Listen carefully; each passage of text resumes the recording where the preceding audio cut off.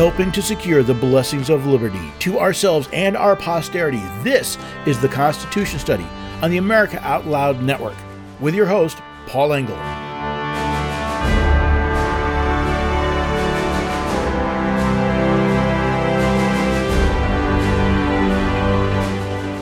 According to the Preamble to the Constitution of the United States, one of its purposes is to establish justice. Today, the very idea of justice seems to be a confusing issue. We have social justice, racial justice, economic justice, but all these claims of quote-unquote justice are actually calling for the destruction of justice. According to Noah Webster's 1828 dictionary, justice is the virtue which consists in giving everyone what is his due. Yet all these claims of adjective-based justice are nothing more than feeling entitled to take from others what is their due. What's worse, it seems the very idea of liberty and justice for all is crumbling in American society. So let's take some time.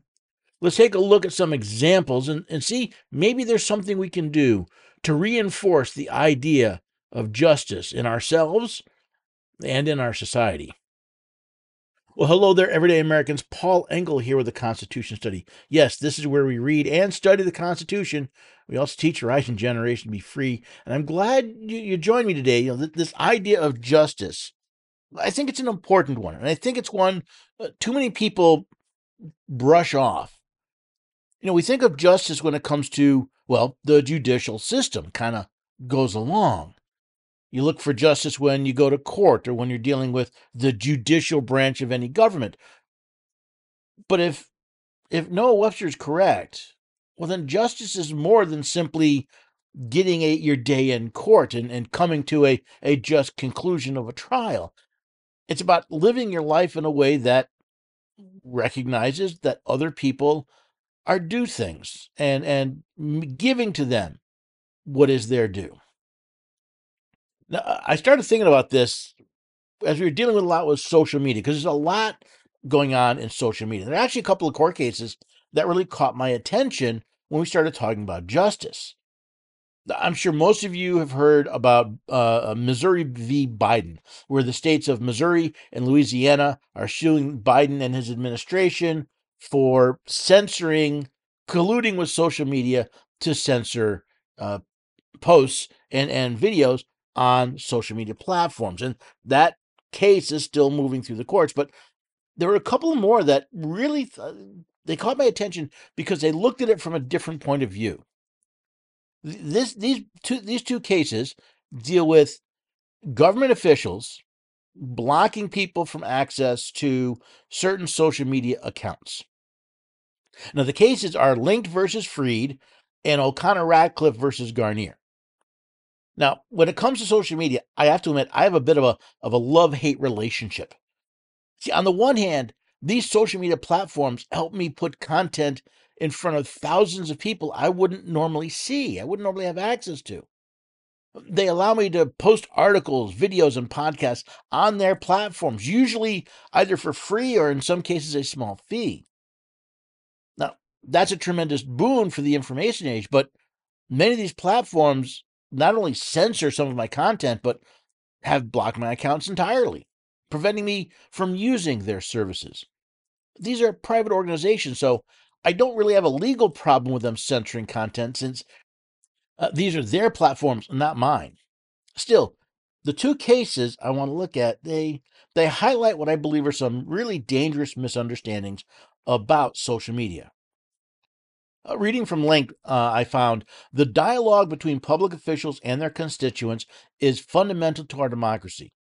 Much of that conversation now takes place online, with social media platforms serving as the new town square, where public officials provide important information about what they are doing on the people's behalf and soliciting comments in return. So, first of all, yes, the United States and each of the several states are republics, not democracy. Now, I've dealt with the reasons why, and I've covered that before, but think about it this way. There's a fundamental difference when we're dealing with this particular information. You see, if we're a democracy, if we actually voted on legislation, well, then our need to dialogue with our elected officials, our elected people holding public office, would be, well, it'd be diminished, right? Because we'd be directly involved in the legislative process. But we live in a republic where we elect people to represent us. And as such, it's even more important that we be able to communicate, dialogue with these officials. There's another big problem, and that's this idea that of social media being the town square, or as some people like to call it, the public square. Now, the most fundamental problem with this is social media is not publicly owned, but privately.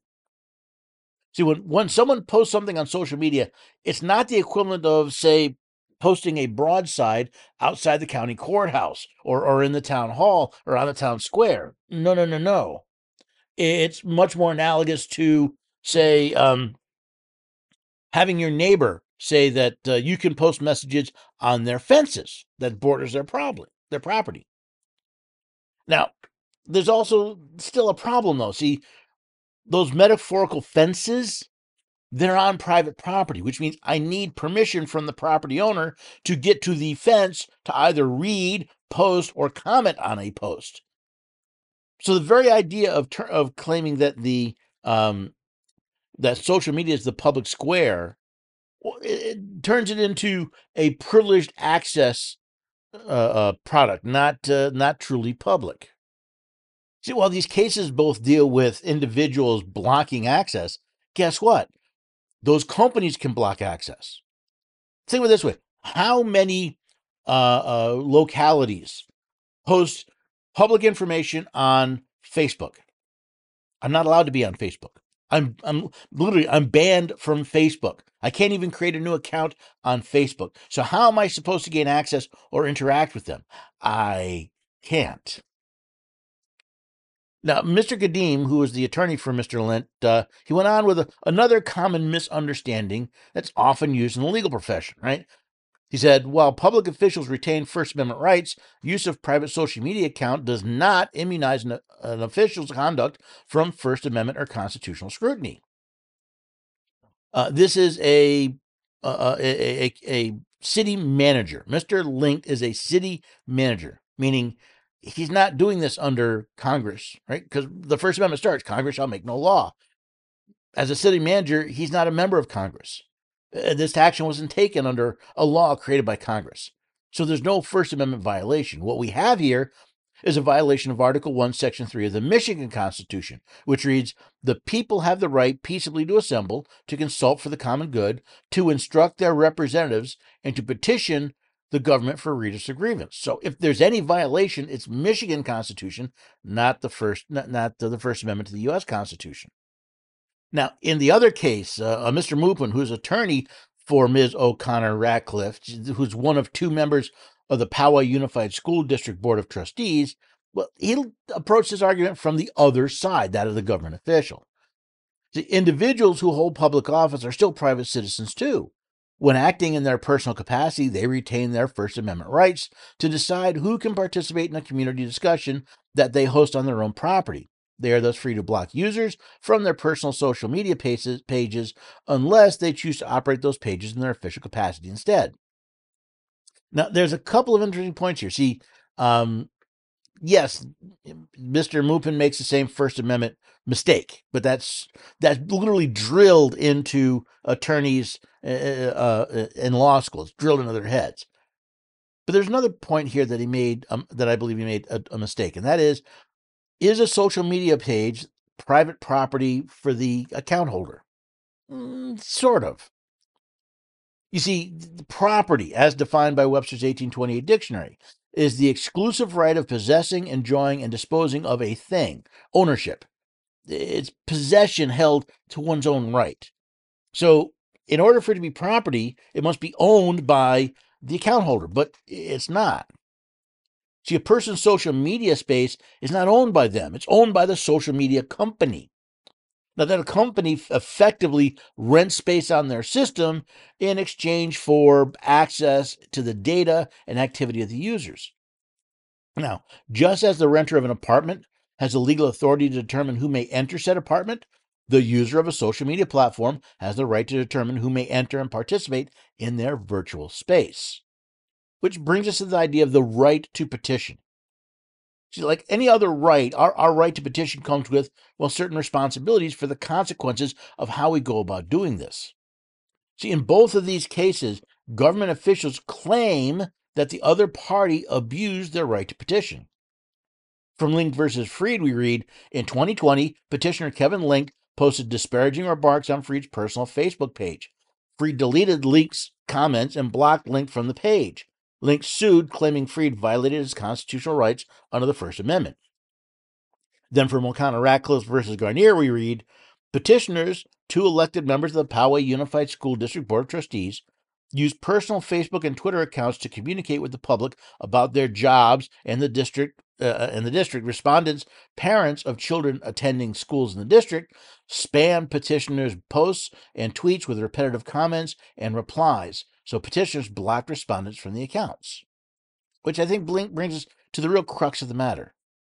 You see, in both cases, one party is a government employee who used their quote-unquote private social media account to communicate with the public about matters related to their job. Now, apparently, neither government that employed these people actually had any control over the social media accounts in question.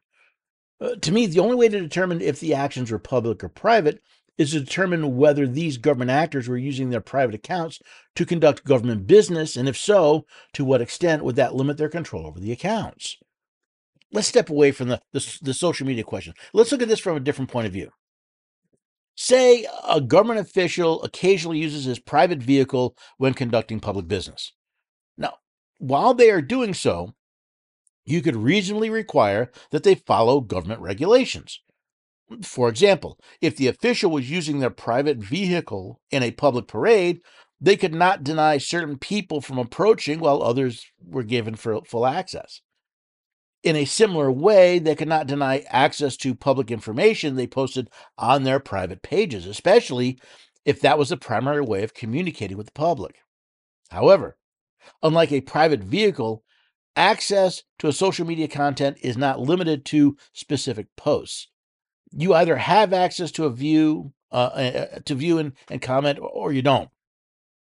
So it's not exactly a perfect analogy, but it does show the problem. See, to me, the real problem is not the blocking of specific accounts by government actors, but the mixing of public and private data on a platform not fully within the control of the account holder. So if social media platforms cannot be the public square and account holders can determine who is allowed to access their information, we seem to have a legal quandary. Can government actors hide or otherwise deny access and commentary to content simply by placing it on a quote-unquote private social media account? Once the government actor places official material on their private account, is that account still private? Then there's the question of the consequences for those people who abuse their right to petition the government for a redress of grievance via social media. Now, there are several conclusions I think we can come to from this discussion. First, treating social media as a public area is not only legally dubious, but very, very dangerous. Since the social media companies themselves can determine whether or not a person is allowed to access or an account on their platform, they effectively have veto power over access to information from government actors and the ability to comment on them. If we make social media platforms a new public square, we effectively are allowing government to take them over. Under the Fifth Amendment, would that be a takings or a deprivation of property without due process of law? Furthermore, does posting information on a private social media account allow government actors to unilaterally deny access to said information without any due process? Would placing data on a private social media account violate any freedom of information laws? Do you see how complicated and dangerous this public square view of social media is? There's a lot more to this case. It's just recently been heard by the Supreme Court. So it's going to take a while before we actually get any feedback from the court. Now, could all this been avoided by a simple act by the state and local governments requiring government business only be performed on government accounts? maybe with an exception for a post on a private account that points to the publicly available information. Perhaps what we really need here is a separation of social media and state. Now, I don't know how many of you would have thought of it that way, but I keep pointing out when people talk about social media being the new public square, it is not. It cannot, and it'd be very dangerous to try and make it so. So maybe we need to think about the justice of taking over private property and making it public simply because some people access it, or the dangers of turning private accounts into, or I should say, turning social media, private systems into a public venue. There's a lot there. It's the type of thing we think about and we discuss, not just on the Constitution study, but especially in the Patriots program. And the Patriots is an invitation-only program that deals with things like education, communication, and activation, not to replace what people are already doing, but to enhance it, to give people training and tools to better do whatever it is they do, whether it's social media or whatever their prime motivation is. You can find out more. Go to constitutionstudy.com/patriots. There's information about how to get an invitation. You have to take the boot camp and pass the test, and you'll get an invitation to join us as we continue to build and construct this Patriots program and help people defend and assert their rights. Now, I have to take a break before I go, though. One thing you need to stay healthy is a good night's sleep. Now, there are a lot of supplements that can help if you're having a problem sleeping, but some of the ones based on hormones, well, they can have a disruptive effect on your body. That's why the wellness company came up with Restful Sleep. It is natural ingredients designed to calm the mind, to reduce stress, so you get a better, more restful night's sleep without worrying about hormones. It's gluten-free, it's vegetarian, it's manufactured right here in the US of A. It's backed by documented research and vetted by the Chief Medical Board of the Wellness Company. And you can find out more by going to americaoutloud.shop. But basically, if you go to twc.health, the wellness company, the TWC for the wellness company.health, and you use the code OUTLOUD, you'll get 25% off their products and off your first month of membership. So check it out. Go to americaoutloud.shop, go to twc.health. If you're interested, try their products, try their membership, but use that code OUTLOUD. It lets them know that you listen to America Out Loud, and as a thank you, you get 25% off your products and off your first month of membership.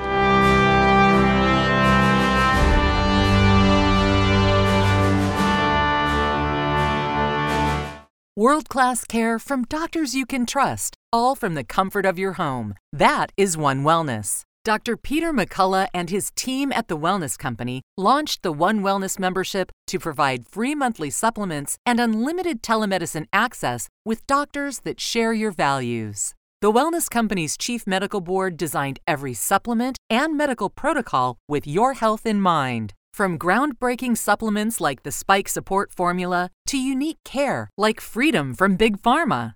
Join a healthcare system that puts your health and well-being above the interest of Big Pharma's bottom line. It's the way healthcare should be, with a company that shares your values.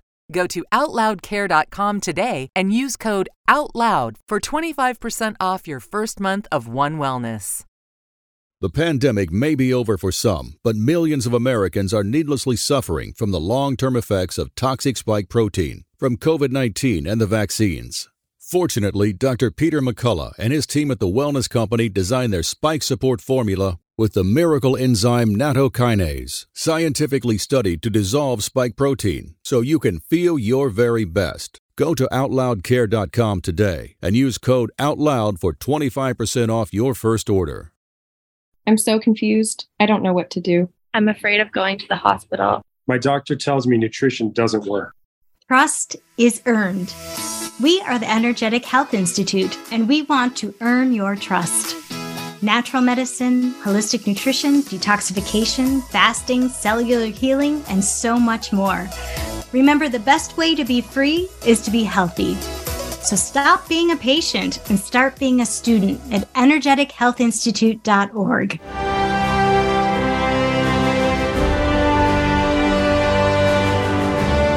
Welcome back, everyday Americans, to rejoin the Constitution study. And today, well, we're talking about the crumbling sense of justice.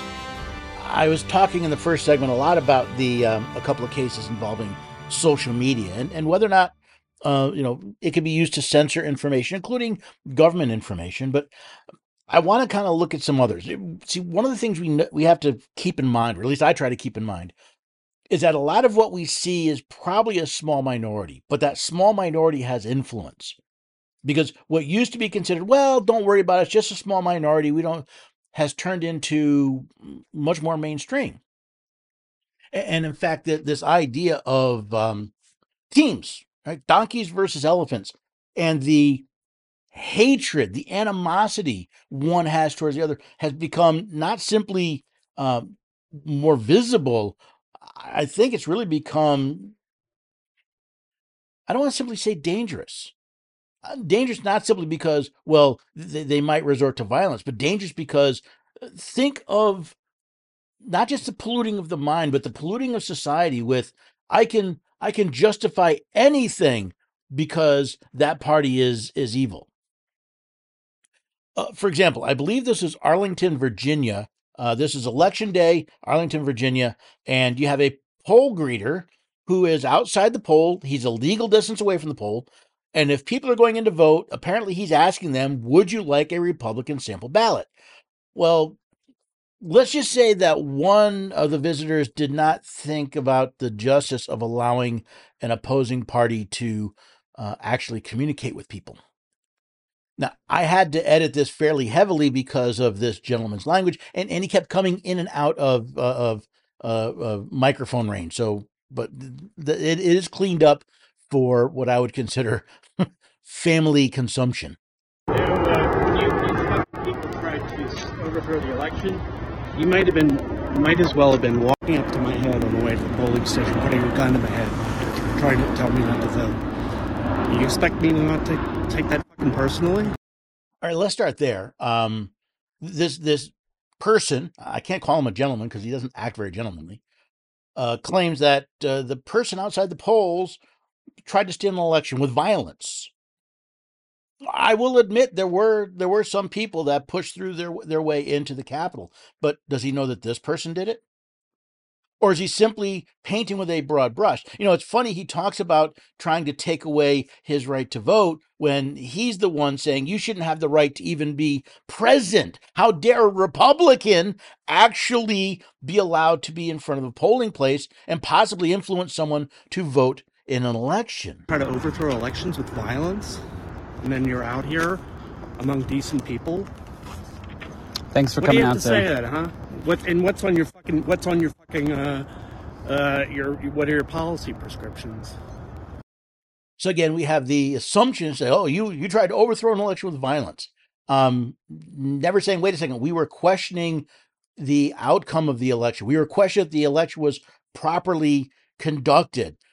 No, you just tried to overthrow. Now, when there were massive demonstrations when Trump won, that wasn't trying to overthrow an election. That was pointing out how evil it was. But I like the fact that this Republican poll greeter seems to remain calm in front of this tirade, but it goes on. Have a nice day. You've already rapist rights. Yeah. Involving yourself in people's fucking families and their fucking bedrooms. It's pretty wild. You fucking animal. And again, here we see a name. We just resort to name calling. We can't have an argument, a discussion. It's all name calling. Now he's an animal because they call it racist rights. What racist rights? Just show me, what racist rights do the Republicans support?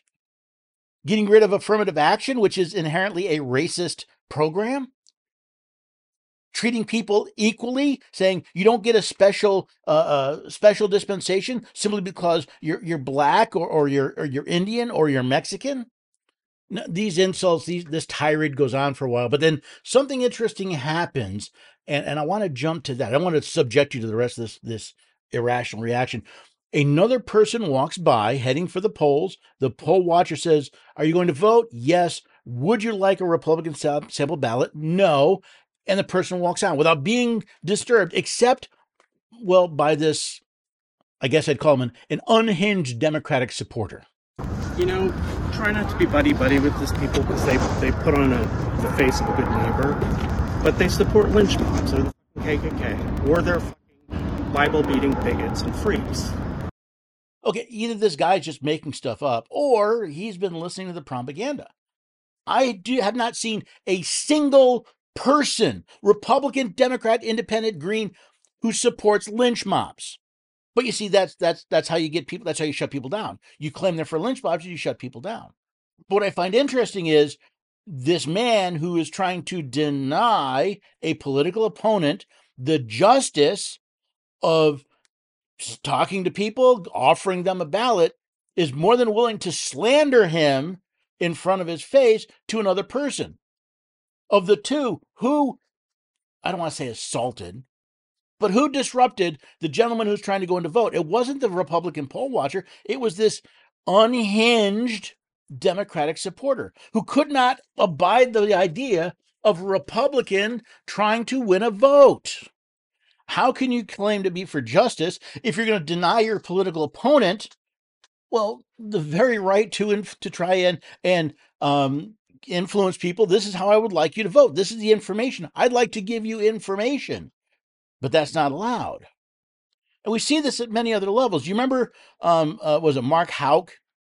Yeah, he was the pro-life demonstrator that got swatted, got arrested. Had he not simply arrested, he was raided by the FBI for defending his son from an argumentative pro-abortion an activist. I think he was actually working for the abortion center. A case that was thrown out of court, but at the local level, he was attacked by the Department of Justice. And interesting enough, now he and his wife have filed a lawsuit against the Department of Justice.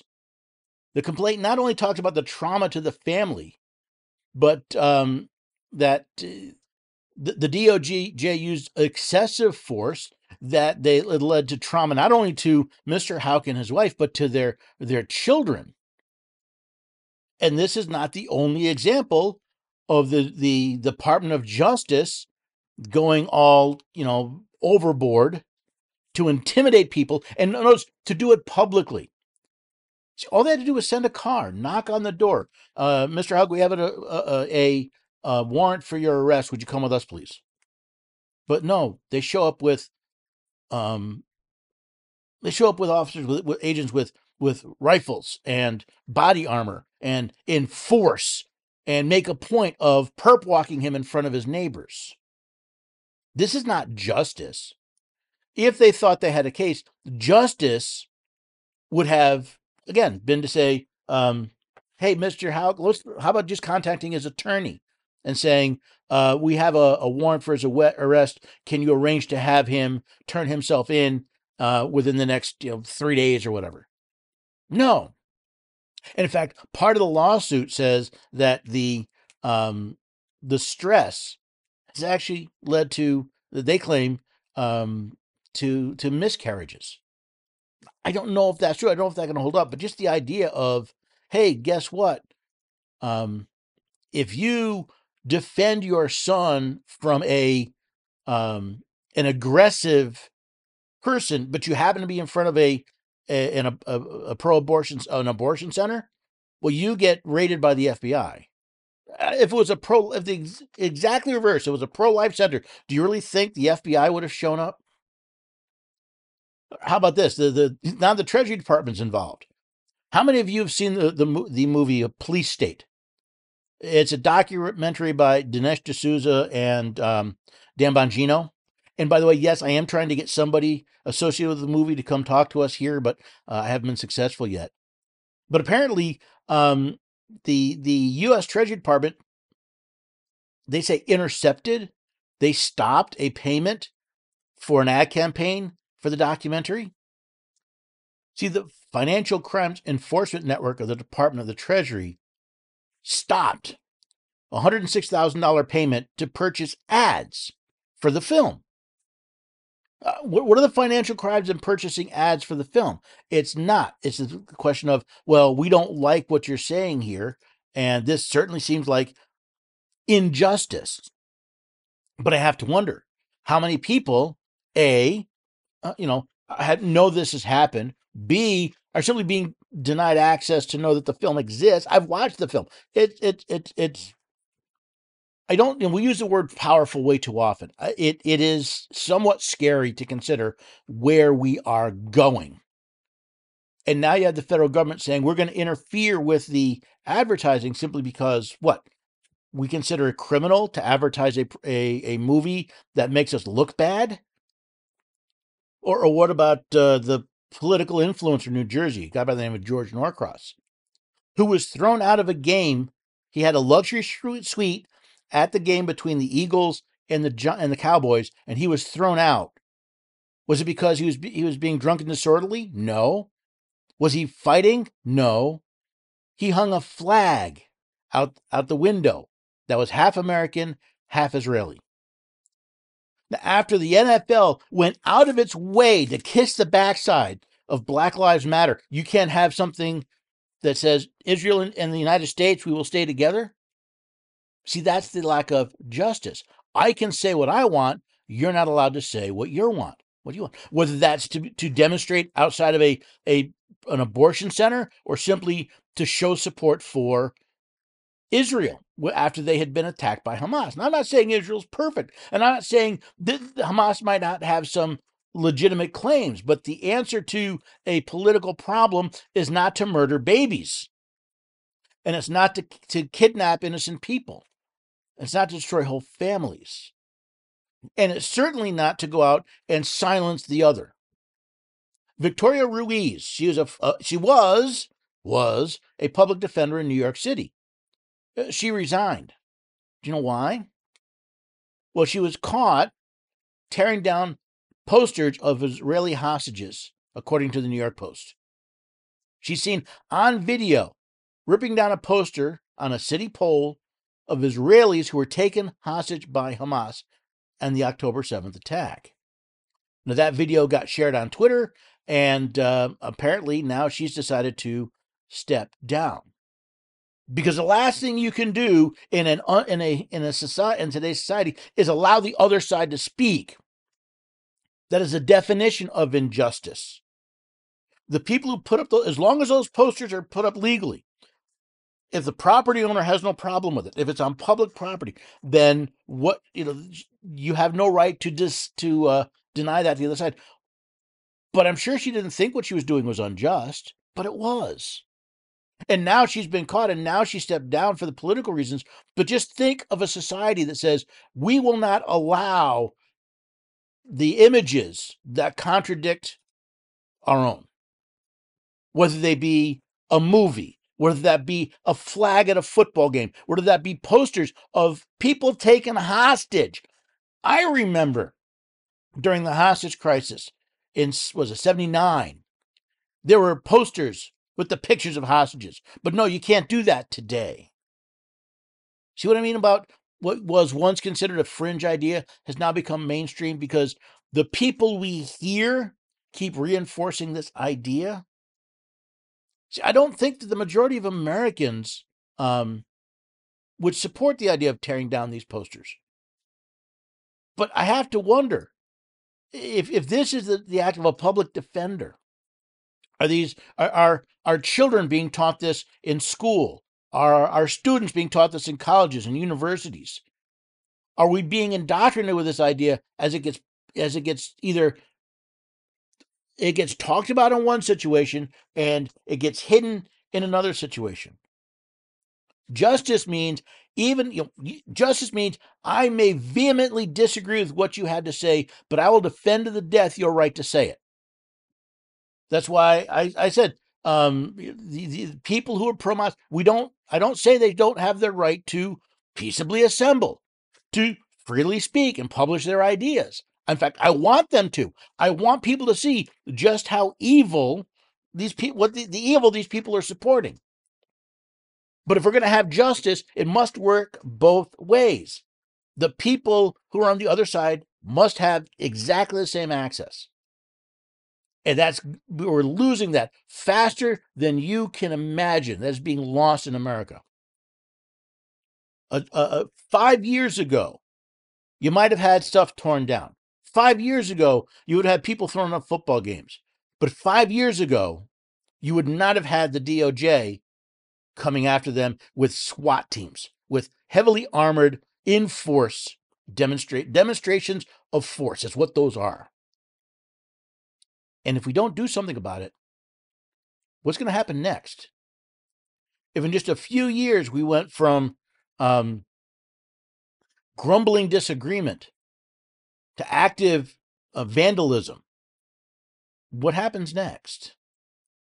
You see, we may sit back and say, oh, it's just here, and oh, it's just there, and we ignore the growing storm. That's the problem. If we deal with these problems when they're small, they're easy to deal with. We let them grow into metastasized cancers. Listen, you want to have a different point of view when it comes to politics? Be my guest. You want to think that January 6th was a violent insurrection? You're allowed to think that. But you want to deny the other side their rights because of that? That's a problem. You think Israel is the aggressor? That's fine. When you deny people the ability to provide contrary data, that's not. And we will not have justice until the American people learn not just that fact, but are willing to stand up to defend it. Now, I have to take a break. Before I do, though, please join me by going to AmericaOutloud.news every day for news and information. It's more important than ever that we take these stories, these ideas, and that we share them. We expose what's going on. That, ladies and gentlemen, is how we secure the blessings of liberty.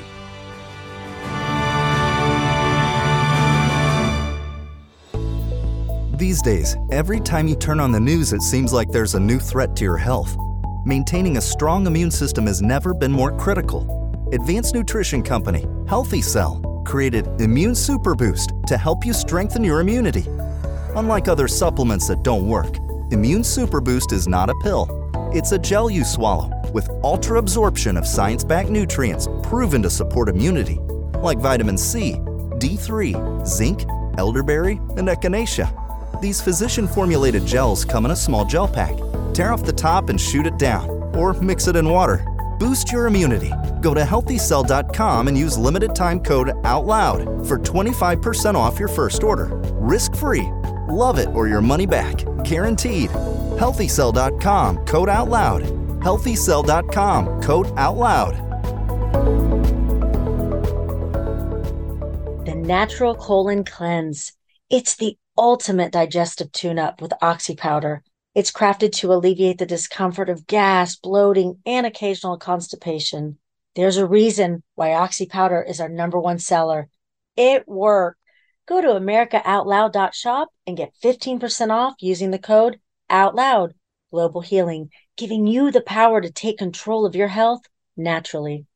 How can you improve your odds of staying healthy? The answer is stay healthy with Cofix RX. Who's got time for a cold, strep, a flu, HRV, RSV, or COVID anyhow? Cofix has some great news. Besides being featured as a top 5 product in the drugstore news, we completed the protocol that you've heard Dr. McCullough talk about. Cofix RX is already famous for a powerful virus-hostile nasal solution, and now we have a throat spray too. Crush those nasty germs before they become a problem. With known antiviral support ingredients like povidone iodine, xylitol, and vitamin D3, you can feel a little safer. For a limited time, when you add the new Cofix RX throat spray to your order, you'll receive 25% off the entire purchase. Just click the Cofix RX banner on the America Out Loud website or store. Be sure to use promo code OUTLOUD25 at checkout. Don't forget OUTLOUD25 at checkout.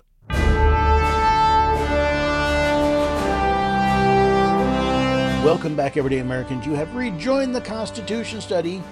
Today we're talking about the crumbling sense of justice in America.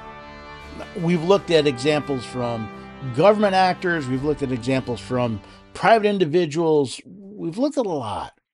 But I want to take some time because there's a lot going on in Tennessee, my adopted home state, and one of which I've been trying to get more involved in is this move, that this investigation by the Tennessee legislature to basically reject federal education funds. Apparently, the state of Tennessee gets about $1.8 billion in federal education funds. The legislature created a working group, and I've been trying to get. I want to testify in front of this group because they're looking at it, saying, "Does it make sense to take? Are we taking federal money, versus the regulations that go with it?"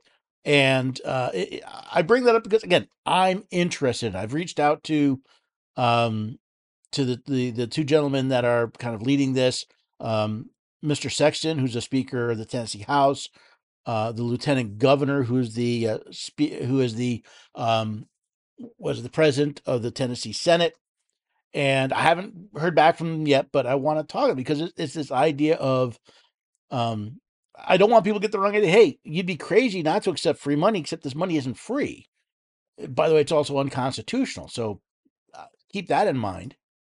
But there's more. See, remember several months ago we had this horrendous mass murder in Nashville.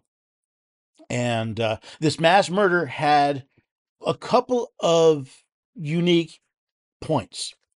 One, the shooter was a woman. She was a female, which is pretty rare. Most of these mass murders are actually committed by men.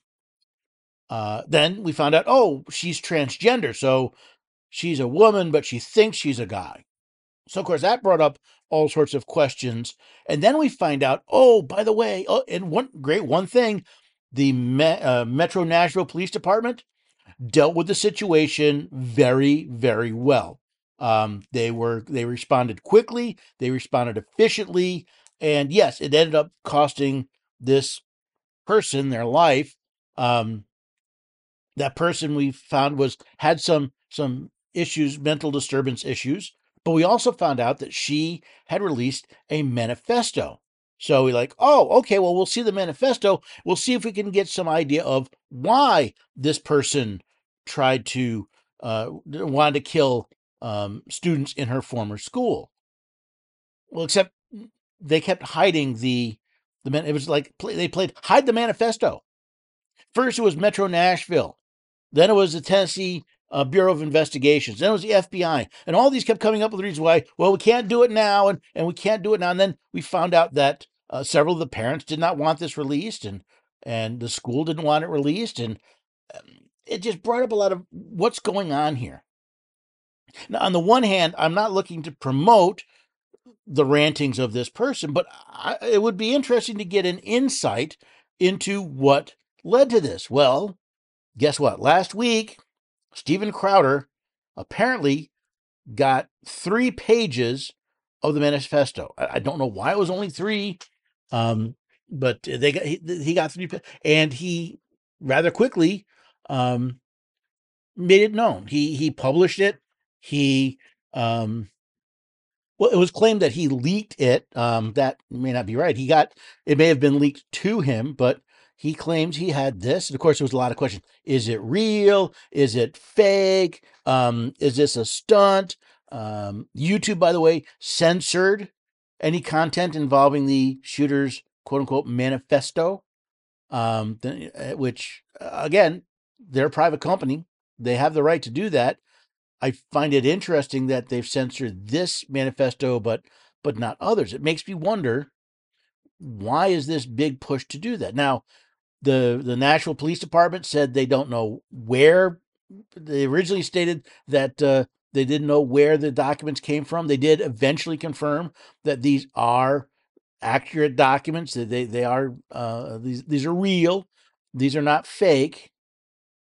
Apparently, they were leaked by a Facebook fact checker. Now, I find it interesting because Facebook has censored the leaked copy, but apparently, yes, it was a quote unquote fact checker that released this information. Now, from what I actually haven't read the manifesto myself, only because I haven't been able to get my hands on it. I've gotten is bits and pieces that other people have talked about. But apparently, this person was deeply disturbed. According to Mr. Crowder, she referred to was it March 27th, I think, when she killed those people as her death day. She referred to people as crackers and white privilege. She literally said, "I want to kill all you little crackers." She hoped she had a high death count. She goes, "I'm ready. I hope my victims aren't." These are the rantings of a disturbed person. And sadly, she took the opportunity to express that, to do so violently. Now, I don't know what these children supposedly had done to her, but there's enough of a rant from what the snippets I've seen of a potentially disturbed person that it tells me that, all of think of everything we went through trying to get the manifesto. Think of the craziness in the Tennessee House when members of the House disrupted the session to push for gun control. It wouldn't have helped here. This person was disturbed, and nobody did anything about it. And in fact, even when there was evidence of her being disturbed, and let's face it, transgenderism is a mental problem. Your body is your body. You may not like it. You may want to dress differently. You may want to act differently. But if you think you're changing your body by getting an operation or taking some drugs, you're not changing the basis of who you are. So if anything, this shows me that this person was disturbed and didn't get help, which means my focus shouldn't be on the tool she used to commit these crimes, but the fact that she needed help and didn't get any. And the question that keeps coming to mind is, did she not get some of the help because there's a political arrangement that says, well, we're going to treat certain people differently because they claim to be transgender, and therefore you couldn't possibly say that that's a mental issue, and you have to discount any mental issues that run around. I don't know. Right? I'm being blunt. I don't know. So far, all that's confirmed is that the person who committed these crimes was certainly mentally disturbed. And the fact that so many people use that to promote a political agenda that simply denies the language of both the Tennessee and the United States Constitution means we're not dealing with justice. We're dealing with emotions and agendas. And that's kind of a sad situation. And while we're talking about emotions and agendas, well, recently, Ohio passed a constitutional amendment to enshrine abortion in their constitution. Now, while I think that's a bad decision, if I lived in Ohio, I would have been on the other side of the argument. I would have voted against it. The one thing I've seen so far is the people who are expressing why they voted. In other words, there are people who voted against it because, well, they see abortion as murder. You're killing a person in the womb, an unborn child. Others voted for issue 1, as it was known, because, well, they basically worship abortion. Any abortion for any reason at any time seems to be their god, their idol. Others came somewhere in the middle, and the reason I bring it up from a question of justice, while I disagree with the outcome, I'm glad to see people having this discussion and debate. I merely wish that in the discussion and debate about justice, more people would have taken consideration of the child in the womb. It's funny. A lot of people claim, and I've trust me, I've had a lot of people, pointing at me, complaining, saying, "That's not a person. It's not a person." Except if you actually go to definitions. See, if I go to Webster's 1828 dictionary, I see that a person is an individual human being consisting of a body and soul. You say, okay, Paul, but that's 1828. That's old. I'm sure that's not the current definition of a person, except the modern Merriam-Webster dictionary online defines a person as human, an individual. So while much of the discussion, especially on the pro-abortion side, had to deal with what was just for the mother, there was much less discussion about what is just for the child. And that to me is a concern. Now, the other concern I have is the millions of dollars that apparently out-of-state people were sending to Ohio to promote the abortion issue, issue one. See, according to NBC4, the Ohioans United for Reproductive Rights, which is a pro-abortion group, they received $39.2 million this year, at least through middle October, to promote this agenda. What I found interesting, though, is how much money came from outside of Ohio. For example, the 1630 Fund, a group out of Washington, D.C., donated $5.3 million. George Soros's Open Society Policy Center, they donated $3.5 million. The ACLU donated $2.2 million. The Fairness Project, $1.5 million. Planned Parenthood Action Fund was $1.5 million. Even New York billionaire Michael Bloomberg donated $1 million to this. To me, that seems a lot like using money to place the thumb on the scales of justice. So what can we do? What can we do to help shore up the sense of justice? Well, I think there's a lot of little things we can do, and they will add up. For example, the Virginia poll worker or poll greeter, he was kind, he was polite, he did not confront, because you're not going to change the mind of somebody as bigoted and prejudiced as the one he was encountering. So I think part of it, we have to understand who it is we are talking to. We can't simply, light off on somebody because they disagree with us.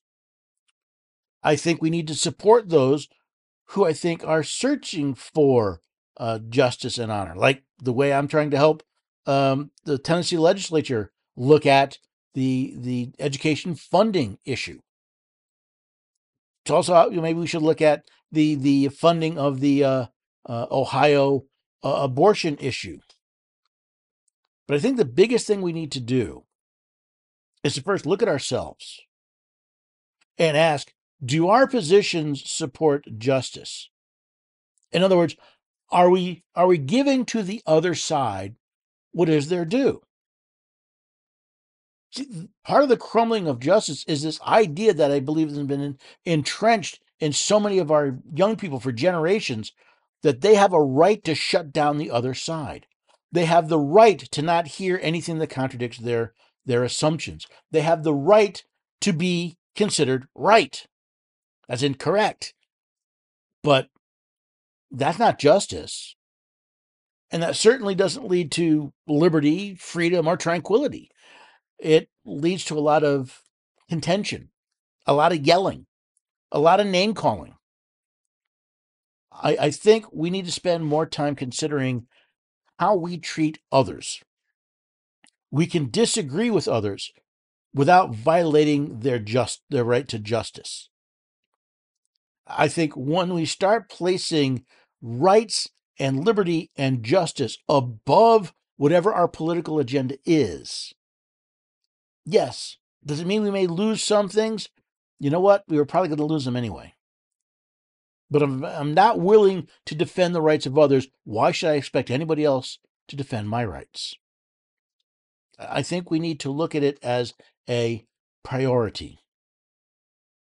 And I also point out, if we want to be the land of the free, we must be the home of the brave. We must be brave enough to stand on justice, to construct our arguments as justice. In other words, not simply deriding people because they disagree with us, but building an argument that I can show the justice of my position and my cause. And if I change someone else's mind, great. If not, I probably wasn't going to change them anyway. To quote John Quincy Adams, we must see that the duty to seek justice, in this case, is ours. Remember, he spent 17 years trying to abolish the slave trade, to bring justice to the slave in America. He spent 17 years failing. And asked why he kept doing it. He said, the duty is ours, the results are God's. See, the thing about justice is you do what is right because it is right, and let justice come from that. Let's stop putting adjectives in front of justice. Let's stop trying to shove justice in some corner that agrees with our position. Let us let justice be just plain justice. There's no guarantee that justice will prevail, but there's a guarantee it won't unless we, the people, stand up for it. Now, I hope you'll come back and join us here for the Constitution Study every weekday at 4 p.m. Eastern Time on America Out Loud Talk Radio, heard on the iHeartRadio network. If you can't listen then, that's okay. All the episodes go to podcast generally a day or two after they're heard on the radio. You can listen with your favorite podcast app, but please subscribe to the show. Leave it a rating and a review, especially on Apple Podcasts. It helps other people find the Constitution Study as well. You can find all the links you need at the homepage at americaoutloud.news. But I ask you, share them. Part of justice means sharing information. See, by sharing the things that lead to those blessings of liberty, you actually are sharing the blessings of liberty.